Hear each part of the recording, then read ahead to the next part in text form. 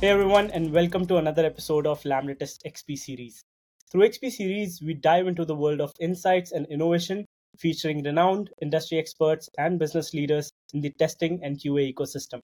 In today's session, we'll delve into the heartbeat of modern software delivery, faster feedback with intelligent CD pipelines. I'm Harshit Paul, your host and Director of Product Marketing at Lambda, and joining me today is Eric Minnick. Eric brings with him a wealth of experience spanning 2 decades in continuous delivery, DevOps, and agile practices. Eric is an internationally recognized expert in software delivery. Eric has donned multiple hats as a developer, as a marketer, as a product manager. He's, he's the author of the book Application Release and Deployment for Dummies and has made notable contributions to industry defining books such as Continuous Integration, Agile Conversations, and Team Topologies.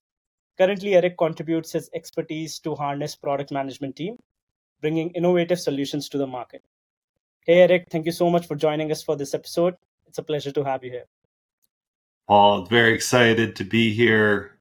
Love this topic.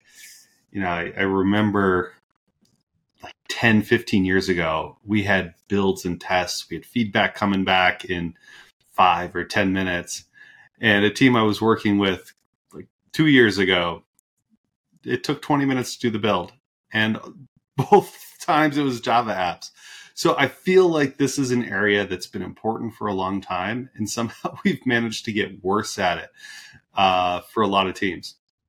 So at the same time, we know that we used to deploy to production every year, maybe every quarter, and now we've got a lot of teams who deploy to production multiple times a day. So we know that there's folks doing it right. So happy to talk about this. It's a fun topic. Yeah, and I mean, speed is something which everybody is chasing out there, and everybody is struggling at the same time when it comes to CI/CD. So I'm pretty sure folks would be interested to know as to how we are bridging this gap, and your expertise would help us definitely get to the right parts of it. So, speaking of rapid feedback, why is it so critical in the first place, Eric?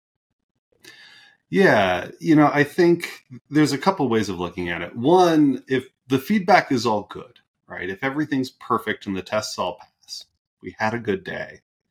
Well, then we've got some innovation that we want to give to our customers as soon as possible. We have something valuable. We want to make money from it. We want to delight our customers, whatever that is. And so getting that to our users more quickly, awesome stuff.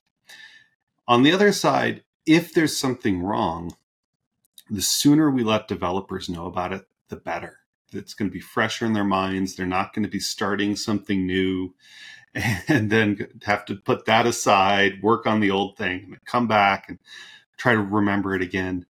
The quicker we can get that feedback, the easier it's going to be to get it fixed, and the less damage we're going to end up doing to everybody. Makes perfect sense. And what do you think is the basic strategy for accelerating feedback? Yeah. So I think automation shouldn't be a very controversial idea, but the more we can automate, the better, right? And so if as soon as code is changed, we can get that built, we can get it tested, we can notify people and remove as much friction as possible, we're going to be happy. And for a lot of teams, I see that process being multiple pipelines, right? I've got a build pipeline and a deployment pipeline and a test pipeline and another deployment pipeline. And each of those has a button click between it. And so if we can chain those together, that'll be a lot better. We want to be precise in our testing. So when we make a change, let's test that change. And the quicker we can align our tests to what changed and not what didn't, the better.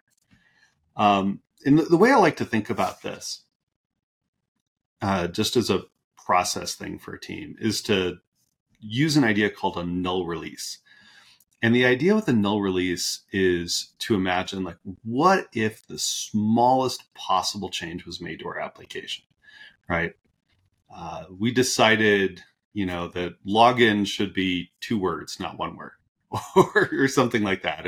We need to change the text on a button somewhere. Like, what does it take to get that to production? And for a lot of teams, it's like, well, I would need to make the code change. Maybe someone else would need to change the test that validates login because they got to look for a different link, right? Different button name. And, we're going to go through that process, and that, our tests only run nightly. So the soonest we'll learn about whether that worked is, a day or two. And then we only release on every other Tuesday after a change advisory board meeting, and et cetera, right? So the quickest I could make this text change is in like 3 weeks. It's like, okay, like what would it take for that to be, 1 week or a day or an hour? Because there's not a lot of risk in this change. So to start thinking through how you smooth that out for a really small change, and then consider, well, what needs to come back in as we think about bigger and scarier changes. I think it's a really good process for teams to go through. Right. That makes perfect sense, actually. But you talked about a really interesting point back there. You talked about chaining different pipelines, considering everybody has so many pipelines put together. Yeah. So I would just like you to talk a little more about as to how it can impact your feedback loop. About when you change pipelines, how does it accelerate your feedback loop? Exactly. Yeah. So, if we're going to do any sort of functional testing or performance testing, at some point to test our software, we need it running somewhere, right? And so often we have different tools for build versus deploy, and they've got their own pipelines. And so oftentimes the build process is fairly automated, right? You commit your change into Git, pull request is accepted, and the build happens. We run our unit tests. We're able to get rapid feedback there. And then it's done. And someone needs to say, okay, now it's time to run some functional tests in a test environment. And they have to go to a tool and log in and click a button, right? That time between when the build completed and when someone decided to click the button and then did the work of clicking the button, as little as that is, right? That's completely wasted. Right? There's no need for that. Right? We could have an event fire from one tool over to the other saying, okay, build done, go deploy. Right? Or a deployment tool, watch the build tool. There's lots of ways of doing this. The idea is you want to connect your pipelines, chain them together so that if the build passes, right, if we're meeting whatever criteria we should have in order to say this is one we'd want to do a functional test on, right? It's got to at least compile, right? But we want to run these tests. Then let's just run the test. We shouldn't wait for a person to say, oh, okay, now let me do it. And so that's just a really easy way to eliminate work. That's not really high value work, and speed up the feedback. Just stitch it together, make it smooth, make it fast. Yeah. That makes sense. Thanks for clearing that up for me. And you talked about null releases as well, and there's also another interesting aspect that comes to this question, which talks about dummy tests being a part of the picture, right? So how can test be avoided effectively to skip these irrelevant tests? How does test avoidance play a part in expediting your CI/CD pipeline? Yeah. So if we know, right, that all we changed was the text on the login button, right, something small like that, Right. then we could fairly safely eliminate 99% of the tests we're going to run, if not more, right? Because we know that it's unchanged, and whatever test results we had last time are going to be the same this time. So if it takes 20 minutes or an hour or 6 hours to run through all of our tests, functional and performance and security, all these things, we say, well, we know those aren't relevant, right? Then we could just not run them. And, I think that gets tricky, right? Because in the real world, we tend not to just change the text on the login button. We're changing the behavior of some method within some service that's used by stuff, right? And so it's a little complicated. So I see strategies like I know the basic areas of my product, and I'm going to create test suites for every area. And then we can choose like based on where the code changes are, I'm going to run this suite, but not these other suites. And that's okay, right? It does require some decision making by an engineer somewhere, but maybe a little bit of decision making is worth not running half our tests or 2/3 of our tests. This is also an area where vendors do a lot of really good work. So at Harness, one of the approaches that we take around unit testing is something we call test intelligence. So we'll go ahead and deeply analyze the code base and look at all of the call paths and understand the call graph. So we know that if you've changed this method, what other methods are calling it and what tests access into that same call path. So then at test time, we'll just execute the tests that are relevant to the code changes in this build and leave the other unit tests unexecuted because they're not relevant. And that'll help you cut out anywhere from half of your testing time at build time to 95%, depending on the change. So that can be really impactful. There are other players in the market doing this. There's a dedicated test-oriented company called Sealights and others as well.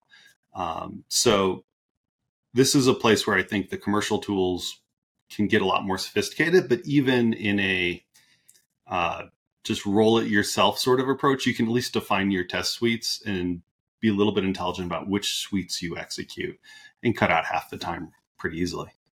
Right. And as you talked about, vendors also helping and chipping in. This happened to be one of my favorite areas to chip in as well.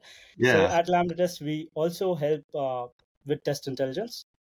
And we have that platform which will help you unify all your test cases and analyze that with the help of AI. And it helps you basically categorize all your different sorts of errors that you get. So you'll be able to see which kind of errors are popping up and at which pace and at which percentage. And you'll also be able to mitigate flaky tests. The platform does it for you. So it gives you a flaky test trend. So you are able to understand, all right, these are the times at which, my tests are being bothered by flakiness. And flaky test, nobody needs them on top of everything they have on their plate, right? Add an uncertain delay. So that was one of our top priorities, to make sure we try to put that into the picture as we talk about presenting a unified testing solution to our customers, right? So at LambTest as well, we have test intelligence, which can help you not only mitigate flaky tests, but also understand what kind of errors you are getting. And you'll also be having, there's a lot more to talk about it, automatic healing with the help of AI, one-click RCA and whatnot. So by all means, go ahead and check LambTest test intelligence in case you're listening to this and haven't done that yet. Flaky tests are such a great example, right? Because your test suite fails because a couple flaky tests failed. Yeah. And then you get to have a meeting about it, right? Like, our tests failed. Can we go to production? Well, no. Well, these are actually flaky tests, and maybe we should. Like, that's not a good use of anyone's time, and it slows you down and it interrupts everybody, all for a meeting about tests that no one believes in. It's a bad situation. I love that you guys are going after flaky tests. It's so important to being smooth and fast. Means a lot coming from you, Eric. Thanks a lot. And speaking of which, we talked about bugs popping up. The later they pop up, the problematic they become. You talked about, if somebody is figuring out some problematic bug after 3 weeks, why not do it in the first week itself? Or if you're doing it on a weekly basis, why not do it earlier? Speaking of testing in early stages, there's also the part which talks about testing in production, right? You can't test everything on stage and be 100% yes, I'm done, right? So how does testing in production play a part in optimizing feedback loops? What challenges do you see and how do you address them? Well, I think as soon as we start talking about testing in production, blood pressure starts to rise in a lot of people. That's really reasonable. And I think you need to understand your application, right, for how appropriate this is. I've worked with teams who are building software that runs inside devices implanted in somebody's spine, right? I don't want them testing in production, right? Like, Right. if it's medically critical, health critical, okay, maybe this isn't the right strategy. And if it is, I want to learn about that. But if it's a consumer application, a mobile app that's fun or helps people shop, well, maybe carrying a little bit of risk out into production is okay. A great exchange for innovation speed. And really, production's the only place that matters, right? Like, Right. Going back to my login button, right? Let's imagine that, it was gray and not enough people were clicking it, and some smart product manager was like, make it blue, right? Uh-huh. And the developer messed up and made it green. But if it goes out into production and more people are clicking on it and we're delighting our users and all of that, we'll keep it in production, right? We can go back and change it to blue later, but we don't need to roll it back. We don't need to say, don't deploy this. It's delivering the right business result. And the business result is what matters, right? And a lot of what we're doing when we're testing is trying to avoid negative business results, right? If you throw a lot of errors in your customer's face and your user's face, it's usually going to have a bad result. So let's not do that. So I think there's a lot of value to that, and some performance characteristics, right? You can do performance testing, but you're only really going to know when it's real users in production. Some elements of like, does this actually meet the business need, right? That you're going to find out from your users. You can find out if it does what the product manager wanted before you go to your users, right? In terms of like, does it meet the spec, right? We can do that, but we only know if it's good with users. And so the most important, most valuable feedback comes from production. And so the question is, how do we get to production reasonably quickly and safely? And then knowing that no matter how good our tests are, it's not perfectly known until we're in production. That implies a lot about how we look at things in product. So there are a lot of approaches to this problem. All right. So one thing we would do would be to incrementally deploy the software into production using something like a canary deployment. And the idea with a canary deployment, for anyone who doesn't know, is that we deploy, like if we've got 10 nodes running our software, or 10 servers, or 10 things, right? We deploy the new version of the software to only one, and then we control the traffic to that one, and we put only a handful of our users out there, right? And then we watch it. Are the error rates on that node that's new, are they as low as what was there before? Are they lower? Does it look healthy? Do our customers, look like they're still giving us money? Are they getting their job done? Whatever sort of telemetry we can pull from production, we can say, is this meeting the business need? Is this working for me in production? And to the degree it is, we can put more and more traffic. We can deploy to more and more of our nodes and roll this out sequentially, right? And you can automate these checks so that every time you're making a change in production, you're doing it in a small way first. You're checking that it's working, and then you're rolling it out at scale. And that really limits the blast radius and the danger of putting things in production. And, whether you say reading your logs and checking your observability tools as part of a deployment is testing in production, I tend to think it is. I think the other angle would be features, right? Mm-hmm. So we could go into a situation where you've got feature flags in place. And so you can turn on and off individual capabilities of your software. And again, you would monitor the behavior of your users in interacting with the software with the feature flags on and off. And so if a new feature, right, we changed the text of our login button, we changed the color of it, whatever that is, if the user behavior isn't as good, we don't even have to roll back. We just say, well, turn that feature off, right? And then we have the old behavior, right? And we've really minimized it. So this gets to very much a business sense for our testing and our validation that what we're changing is making the software better, what we're trying to do. And it's leveraging our customers as part of that, but doing that in a really responsible way, right? Again, if fewer people are clicking the login button, that's unfortunate, and we can roll that back. That's fine. Right. If it's medically critical, like we don't want to be like, well, we just killed somebody. Oops, let's turn the feature flag off. Like that's not an acceptable sort of behavior. So there are different levels of risk. I do think that most organizations tend to think that the importance of their thing is a little higher than it really is. And so I'd encourage being a little bit aggressive with it. Yeah, and that's a really interesting way to put into perspective is that when you speak of canary testing, right, you're actually validating things and you're breaking the bias. I don't mean to sound offensive, but of course, there's a lot of research put together by the product owners when they try to ship something new, be it an aesthetic change or be it a functional change, right?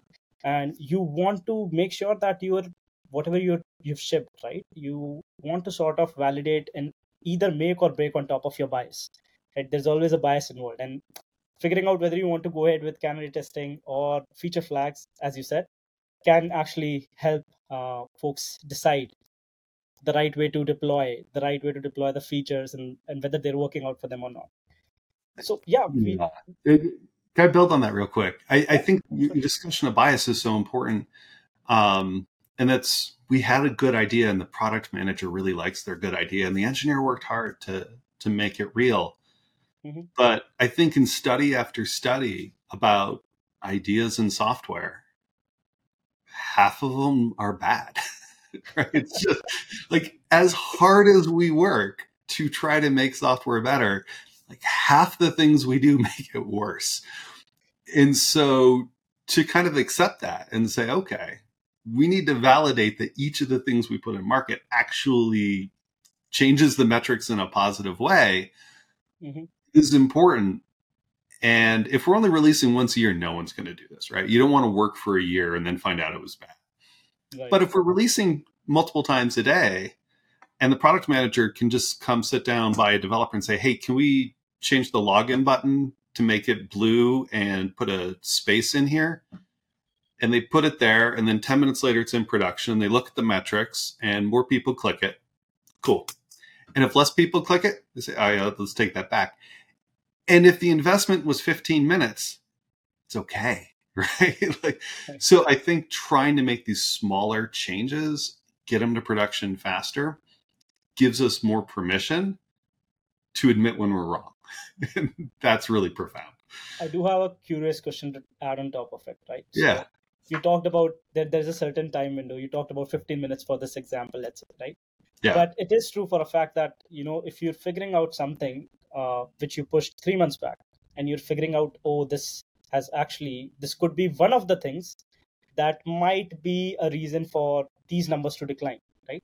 But then you can't really pinpoint on that one particular thing because with time you've shipped on multiple things and you could be seeing a ripple effect of multiple things happening together, right? Yeah. So that time window of experimentation is pretty crucial. So what do you take as a safe measure? What is the safe time period for you to ensure these results when you push them?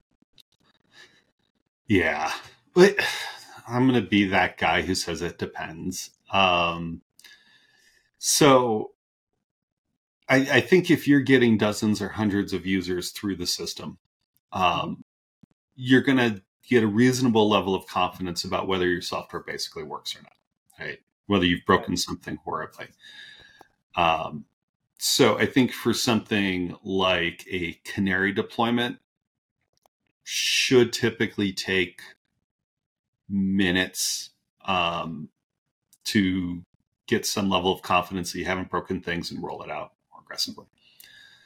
But if you're making a change to an area of the product that 5% of your users use and they only use it occasionally, and you're trying to get that up to 6% and slightly more often, right? You're doing one of those sort of product things. Right. I mean, it might take a month to figure out whether your changes are doing that. So I think the more precise you can measure a behavior, the better, right? Like if you're saying, well, my goal is we're going to make this code change and then more money will happen, right? Mm-hmm. Okay. If that's going to take a month to find out, there's going to be lots of changes that happen, and any of those changes could contribute or hurt more money, right? So the game is to get to more leading indicators and more precise questions, right? Will more people click the login button? Do more people successfully fill out this form? Whatever that little step is, can I polish that?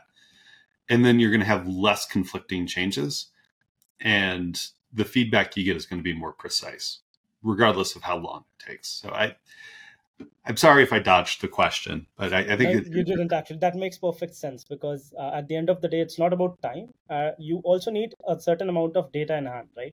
So as you talked about, some features which are rarely being used, you can't really put them on a timely basis. You can't have a time cap on top of them. It's probably based on the volume usage. You need to have that metric in place, if I get your point correctly, right? If I don't, by all means, feel free to enlighten me further on this. But this was a really interesting take. Definitely helps, right?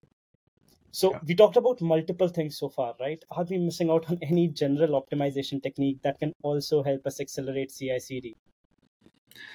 Yeah. Efficiency wise. Just some other little ones. It's so basic, but hardware. I mentioned at the start, right, when I got my Java builds down to being, 5 or 10 minutes. And that was a big improvement for us. And, the improvement at that time was to move from spinning disks to SSD, because I/O is so important. Today, it's often like, oh, we just need to build a machine, and someone kind of casually spins something up in AWS or Azure or what have you. And it's not really well optimized to this job that alternates between being IO bound, CPU bound, memory bound sometimes, right? And so you got to make sure you've got enough headroom for all of that. In our commercial hosted continuous integration, like we're doing this on bare metal, right? Is how we've spun up our build machines. So we take out all of the slowdowns from virtualization layers. Really like that strategy. But get a fast build machine, right? Do these performance intensive things that are slowing down your development team on some good hardware. It'll make your life better. It's pretty straightforward. Parallelize things, right? We've got lots of cores in all of these boxes now, particularly if we get the good build machine. And because a lot of this does alternate between being IO bound and CPU bound, you can run a couple of things at once, and one thing will be bound by one thing and another will be flying on another, and you can do things in parallel, right? Run your unit tests in parallel with your static AppSec scans, your linting, and those sorts of things. Run it in parallel to be faster. And then finally, kind of on the same theme as with testing, like don't do things you don't need to do. Caching is really, really important, right? So many builds I've seen, like starts by downloading the internet, right? That's Maven or NPM or whatever these kind of libraries are that we pull in. So like starting by downloading that, just dozens and dozens of things off the internet. Like you did this 5 minutes ago, like leave those libraries there in a reasonable cache so that you're not going through that. And This can go all the way down to parts of your software that you're compiling, leaving those in place.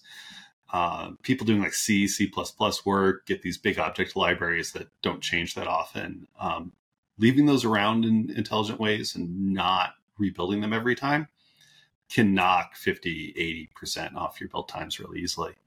So I think there's a lot of these things you can do.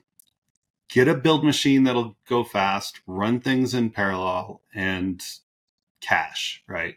Cache your objects, cache your libraries that are coming in, and please cache Docker layers. All right, if you're doing Docker stuff, that every time I've seen these builds go from 5 minutes back to 20, it's like, oh, we containerized. And we're doing Docker badly. And like, yeah, do it well and, reuse these layers because they're not changing very often. It'll go a lot better, right? Like you shouldn't have to compile a virtual machine in order to do a Java build or NPM JavaScript stuff. It's not required anymore. Never was. So optimize that so you don't pay a huge penalty up front for your easier deployability. Like I love Docker. It's the right way to do things, but it should not slow down your builds as much as it is for most people. Right. And as you also talked about, hardware and making sure that your builds are running in parallel, right? So in case folks are wondering, some folks might be already having hardware set up in-house, or some folks might be using, emulator, simulator, or whatever. But I would just like to quickly highlight that at Lambda Test, you get ready to run hardware, which is on cloud setup, and you can just quickly log in, get into the platform, plug in your scripts, and just define capabilities upon whichever platform, operating system or a browser you would want to run your test upon. And we will shoot up a machine for you instantly, and ensuring that you can also scale up the infrastructure. It's difficult to do that in-house. If you can procure say 10 devices today, procuring another 10 would be a challenge 1 month down the road, right? And maintaining them time to time is another challenge. And that is also a benefit that you would get with Lambda Test, is that you would be not worrying about hardware maintenance or hardware speed, and you would also be able to scale your hardware infrastructure effortlessly by running your tests in parallel using the Lambda Test software platform. Yeah, go on. Yeah, the cloud infrastructure is so important. And shame on me for not mentioning that earlier. Like this idea that like I can't run my tests because the test environment isn't available right now. Right. What a great bottleneck, right? Like make one. And then the objection is going to be, but then I've got too much infrastructure and it's going to be expensive. Tear it down automatically when you're done, or at night, right?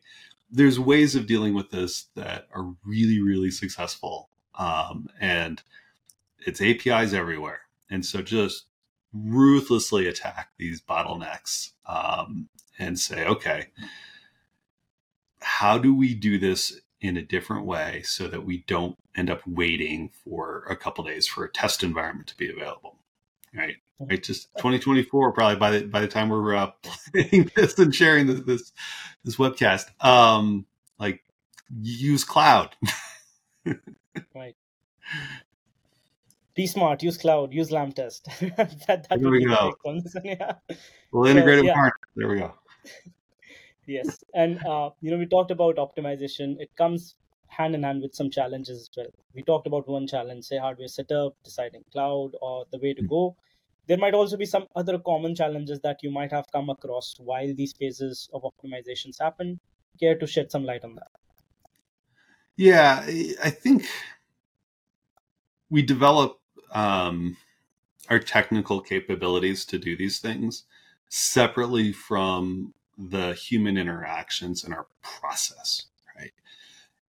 And misaligning those things is very dangerous, right? So if we get all the technical capabilities to deploy to production in 10 minutes or 20 or 30 minutes, right? If we can do it quickly, but in order to deploy to production, we still have to wait for the change advisory board to meet every 2 weeks on Tuesday afternoons. Well, we didn't solve the problem, right? So we have to then go address the social aspect and the process aspect. Uh, because part of the benefit that we got and part of what we set up for our protection is being able to evaluate this one little change, how it's behaving in production. Well, now I've got everything that our team's done in 2 weeks, right? And it's Wow. harder to tease out the impacts of every change. So we lose a lot of those benefits. At the same time, I see people who read these stories and they're like, oh, okay, the DORA metric says the more often I deploy to production, the better I am. And Eric said feedback's good. And so let's deploy tomorrow and we'll do it every day and all of that.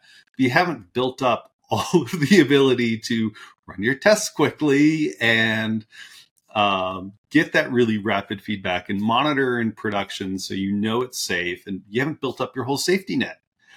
And so you just deploy to production, you break things, and you break things the next day. And then people say, no, we're never doing this. And you set yourself back years in making the progress. So the processes that you have need to be aligned to your actual technical capabilities, and misaligning those in either direction is problematic. So I think it's the easiest place to get tripped up, because at the end of the day, it's a human exercise. We're all just people and we're doing our best, but no one's perfect. So having a really good look at the people involved is so important. It's the only thing that matters. And then, the other place would be, I think, cost, right? Someone's like, oh, we need the fast build server. And someone's like, well, the slow build server costs, $10 a month. And the fast one costs $100 a month. Like that's a lot of money, right? Do we really want to do this? And it's not a good optimization. It's a natural optimization because you get a bill for something, and if you check a box differently, the bill goes down, right? Like we want to do that as much as we can, but you also want to be in a situation where when a developer makes a change, they get meaningful feedback about that change, like in the time it takes to go get a cup of coffee and come back, right? Because if they do, that's the behavior you'll see. They'll take a quick break, come back, and act on it. If it takes much longer than that, then they'll start on some other work, right? And then they won't act on the feedback they get very quickly. And then you'll have a broken build that impacts other developers. And you have this cascading set of problems that's really expensive, but doesn't come in a really clear bill from your cloud provider. So, I certainly don't advocate wasting money, but making sure that you're able to get rapid feedback, that delivers the right sort of behavior from the engineers on your team is worth spending a little bit more on, right? And, depending on the size of your team and all that, it might be worth spending a lot more on. Mm-hmm. Take that look and don't go for that kind of false cost savings of like being really cheap about it. There's the difference between being frugal and spending your organization's resources wisely and being cheap, where you just don't spend money, in this way, but you end up spending a lot of labor on it instead, and that's not a win. So those are some things that come to mind for me. How about you? Do you got any of your favorite places where this falls down? Let me think about it. I think you covered most of it, and we've been talking about optimization challenges from the get-go.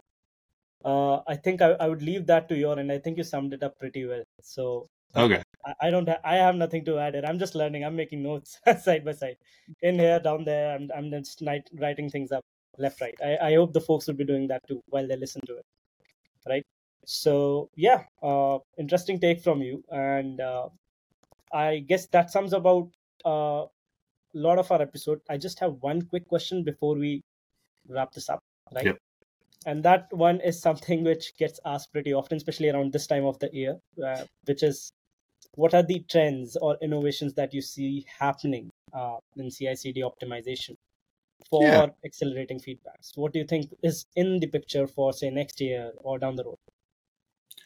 sure. Well, I think I'm legally obligated to say AI, right? So it's we got to say AI. AI. We And have to.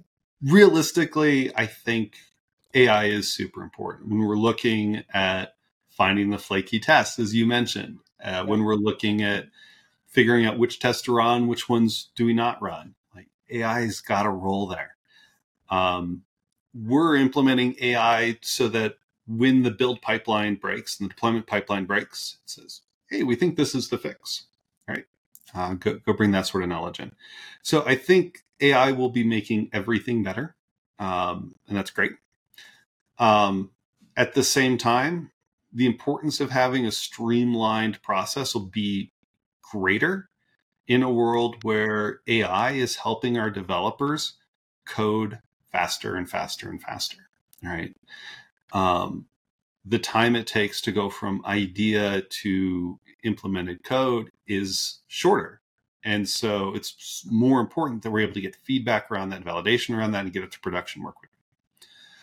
So I think AI has got an interesting role on both sides of the equation. Mm-hmm. We talked earlier about skipping tests that we don't think need to be run. The place where I don't see anybody doing this yet, or at least not widely, is our security tests, right? Our static analysis, dynamic analysis. And that can be a fairly lengthy process to run through all of those scans. People are obviously reticent and cautious around skipping security scans, and I get that, but I think we're going to start seeing more of that as we go forward. And then I think we're going to take a better pass, and we'll be testing more and more in production as the rate of innovation continues to accelerate. So I think we'll see more feature flags, more things like canary deployments, more synthetic users running in production, that sort of thing. And similarly, I think we'll see more chaos testing, right? Mm-hmm. Not a super new concept out in the market, but I think one that's not also terribly common yet. But this idea that we have these big complicated systems, let's normalize parts of those systems getting turned off and making sure that our software continues to run in those circumstances. And our engineering teams know how to respond when parts of our system fail. So we get really good at it because things fail all the time. And we should be good at dealing with that and failing over in really intelligent ways. So I think this idea of chaos testing, where we go through what if our infrastructure fails more and more and more, I think we'll continue to see an uptake in that as well. So yeah, those are some of the themes that I'm predicting as we march into the new year. We're going to go faster, be in production more, and AI, AI, AI. AI, AI, AI, indeed. And you did talk about skipping irrelevant security scans. I think that's going to be a follow-up topic with you someday. Definitely down the road, people would be interested to know your take in depth about it, and we should plan that. Actually, that's an interesting topic. How to do that. But yes, all things in time, all things in good due time, and that brings up the wrap on this episode as of now. Thank you so much, Eric, for joining us. Thank you so much for everybody who has been listening. Eric, you've been a wonderful guest and energetic, and love your humor, by the way. Just would like to applaud. You've kept things fun, at the same time fresh and in detail. So thank you so much for making time out of your busy schedule for this episode. Hey, it was so good to be here with you, and looking forward to talking again. Cheers. Likewise, and for folks who are listening, you can also find the full recording of this on our YouTube channel as well. Subscribe to Lambda Test in case you haven't done that already, right? And having said that, we will see you on upcoming episodes of XP series, where we will talk about interesting trends and things, all things testing happening from the industry experts like Eric, like we did in this episode. So make sure you hit the subscribe button or stay tuned for more episodes from Lambda XP series. Till then, take care and have a great time. Bye bye.